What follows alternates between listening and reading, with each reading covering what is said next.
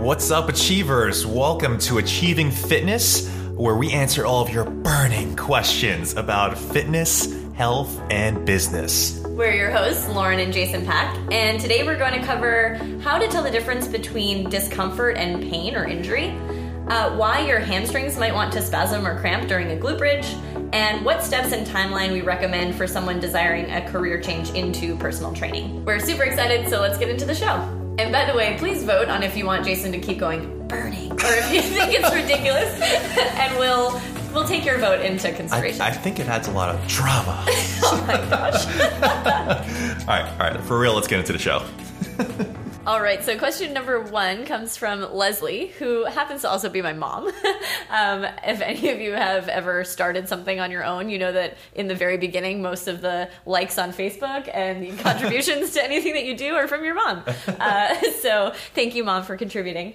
But she actually had a really great question. So she said, if you're newer to training, how can you differentiate between appropriate levels of discomfort from training versus pain or injury? So this can be really tough because in order to get any kind of response that you want from training, you have to have some amount of stress on the body. You have to put some amount of stress on your body. But too much stress on the body will end up causing you pain or injury. So there is a very fine line there where you do need some discomfort in order to spark that progress that you're looking for. But obviously you don't want it to be pain. Yeah, this one can be a little bit tricky because most of the time people that are asking this question are beginners, right? And they usually have no sort of context of what an injury would feel like, or of what just extreme soreness might feel like.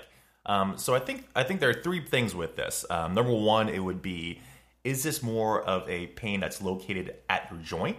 Let's say like your elbow or your knee or your shoulder, or is it more of a generalized aching in your muscles? So if it's a joint pain, we would definitely recommend seeing a physical therapist, probably as soon as possible. But if it's a muscular ache, I think you could kind of take some time and see if that actually dissipates. The second thing is it a generalized muscle ache, like I was just saying, or is it a sharp, localized pain? So, let's say you just did leg day and you're walking up the stairs. Is it a very sharp pain in your left hamstring or in your right butt cheek? Or is it just a general, like, oh, my legs are so sore, it just hurts to move them? So trying to tell the difference between a generalized or a localized pain. And then the third thing is if it goes away, I guess. Yeah, I mean, a soreness will dissipate, whereas pain, if you don't take care of it or go get it looked at, it may last a lot longer. So soreness, and if you're newer to training, you might have delayed onset muscle soreness, which is called DOMS, and that could take a couple days to even show up, and then a couple more days to even go away. So I would give yourself, 4 or 5 days of soreness before you start saying like, okay, this might be worse than I thought. This might actually be an injury, and going to seek someone out to check on it if it's generalized and not localized, like Jason was talking about. Right. But if it was a localized pain, what we usually recommend is just to stay away from movements that might cause any further issues. So if it is some sort of left hamstring tweak, we definitely recommend sticking more with upper body exercises or more exercises that might require more quadriceps activity, things like that, while we wait and see if the pain actually dissipates. And if it doesn't dissipate after, let's say, 5 to 7 days or so, then we'd recommend go checking out a physical therapist and seeing what's up. Yeah. Cool. Thanks, Mom. Thanks for the question. Love you. All right, so we're moving on. So the second question we have is from Melissa on Instagram, one of our followers, who actually asked this in one of our Instagram videos. She said, why do my hamstrings want to spasm upon doing a glute bridge? She said no matter how warmed up or stretched she is, her hamstrings always want to spasm. Yeah, so this happens quite often, actually, and a lot of it has to do with positioning. In an ideal glute bridge, you should be laying down flat on your back, and your feet should be in close towards your hips, and your back should be in a relatively neutral to flat posture. And you should bridge up your hips towards the ceiling, and you should maintain that neutral spine alignment as you raise your hips up towards the ceiling. When that happens, your glutes, your hamstrings, your quads, your core, they all coordinate in a synchronized fashion to perform the movement. But a lot of times people, when performing the glute bridge, they're in sort of an extended posture where the rib cage is up towards the ceiling, their lower back is in an arched position, And when that happens, your glutes are in a less efficient position to fire. So what ends up happening is your lower back and your hamstrings have to take the brunt of the load. So a lot of people get hamstring strains or hamstring spasms or lower back pain as well when they're performing any sort of bridging exercise. So what I'd recommend in this place, make sure that you try to get your rib cage and your lower back closer towards the floor before you start the glute bridge, and then try to maintain that position as you bridge up. Now, when you bridge up, don't bridge up as high as you can. Bridge up as high as you can without letting your rib cage flare up or letting your lower back arch. Because as soon as that happens, you take the stress away from your glutes and you place it back onto your lower back and your hamstrings. Awesome. I have nothing to add. Good job, Jason. That was great. Hopefully that helps.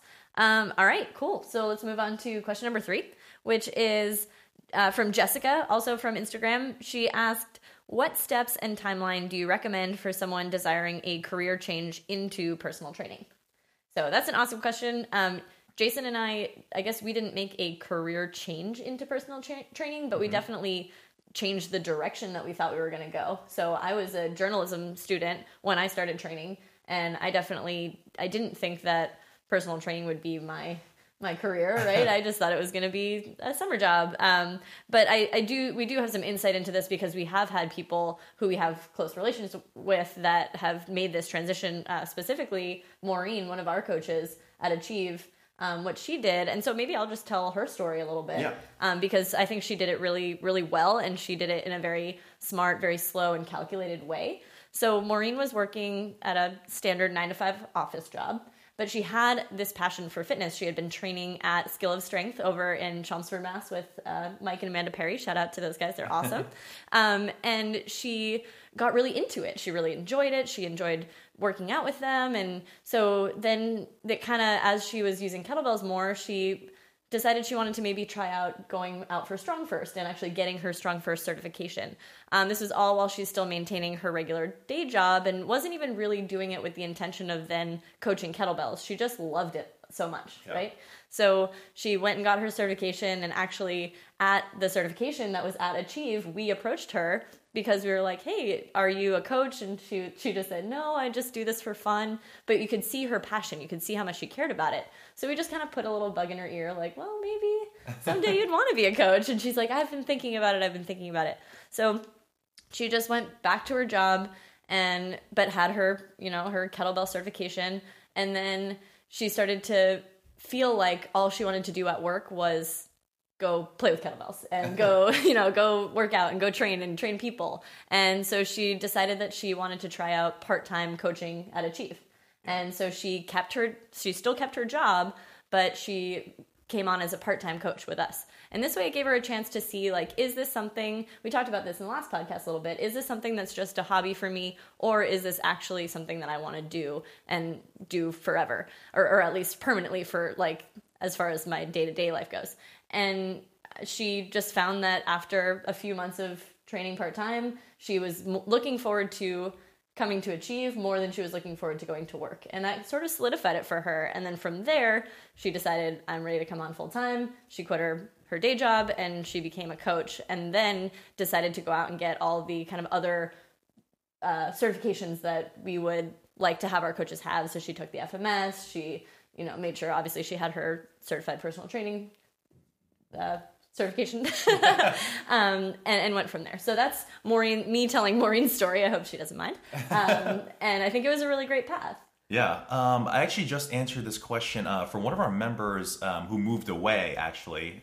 He moved away, and now he's actually looking to get into the fitness industry. So he sent me an email asking if there was any recommendations for him and kind of like any insight to where we think that he should go with it. So, I mean, the first thing is obviously getting some sort of CPT, right? A certified personal training accreditation. So, yeah. Why do we have a hard time saying that? And then the second thing is just to get started training people. So most likely people aren't going to be jumping out of their seats to be training with someone who's brand new to the industry. So it's probably going to have to be close friends or family, and you'll most likely have to work with them for free. But that experience is going to be super invaluable for when you actually get paid jobs. The second thing that I told him was to try to reach out to some sort of some sort of gym nearby where you can put in maybe 10 to 15 hours per week, where you can still keep your day job, but also check out if you feel like you can actually maintain this. You can get practice and experience at a part-time level without having to put all your marbles into one basket and realize that maybe this isn't the right field for me. The third thing that I told him was that a CPT is more of a baseline certification, and to really stand out from other professionals in the field, you have to really pursue other continuing education workshops and certifications. So I recommended Functional Movement Systems, FMS. I recommended Strong First. And I also recommended USAW and Precision Nutrition as all various potential certifications that he could be involved with. And then the last step that I told him was also to reach out to any other strength and conditioning facilities that were in the area that were well known. So like nearby us, there's Mike Boyle's, there's Cressy's, we'll be putting out an internship in the near future. But basically nothing really beats hands-on real-world experience with a place that's been doing it for a while. So basically kind of like combining all those factors, get a CPT, get experience training people, start working part-time at a gym, and then lastly, get some experience from people who've been doing it for a long time. Awesome.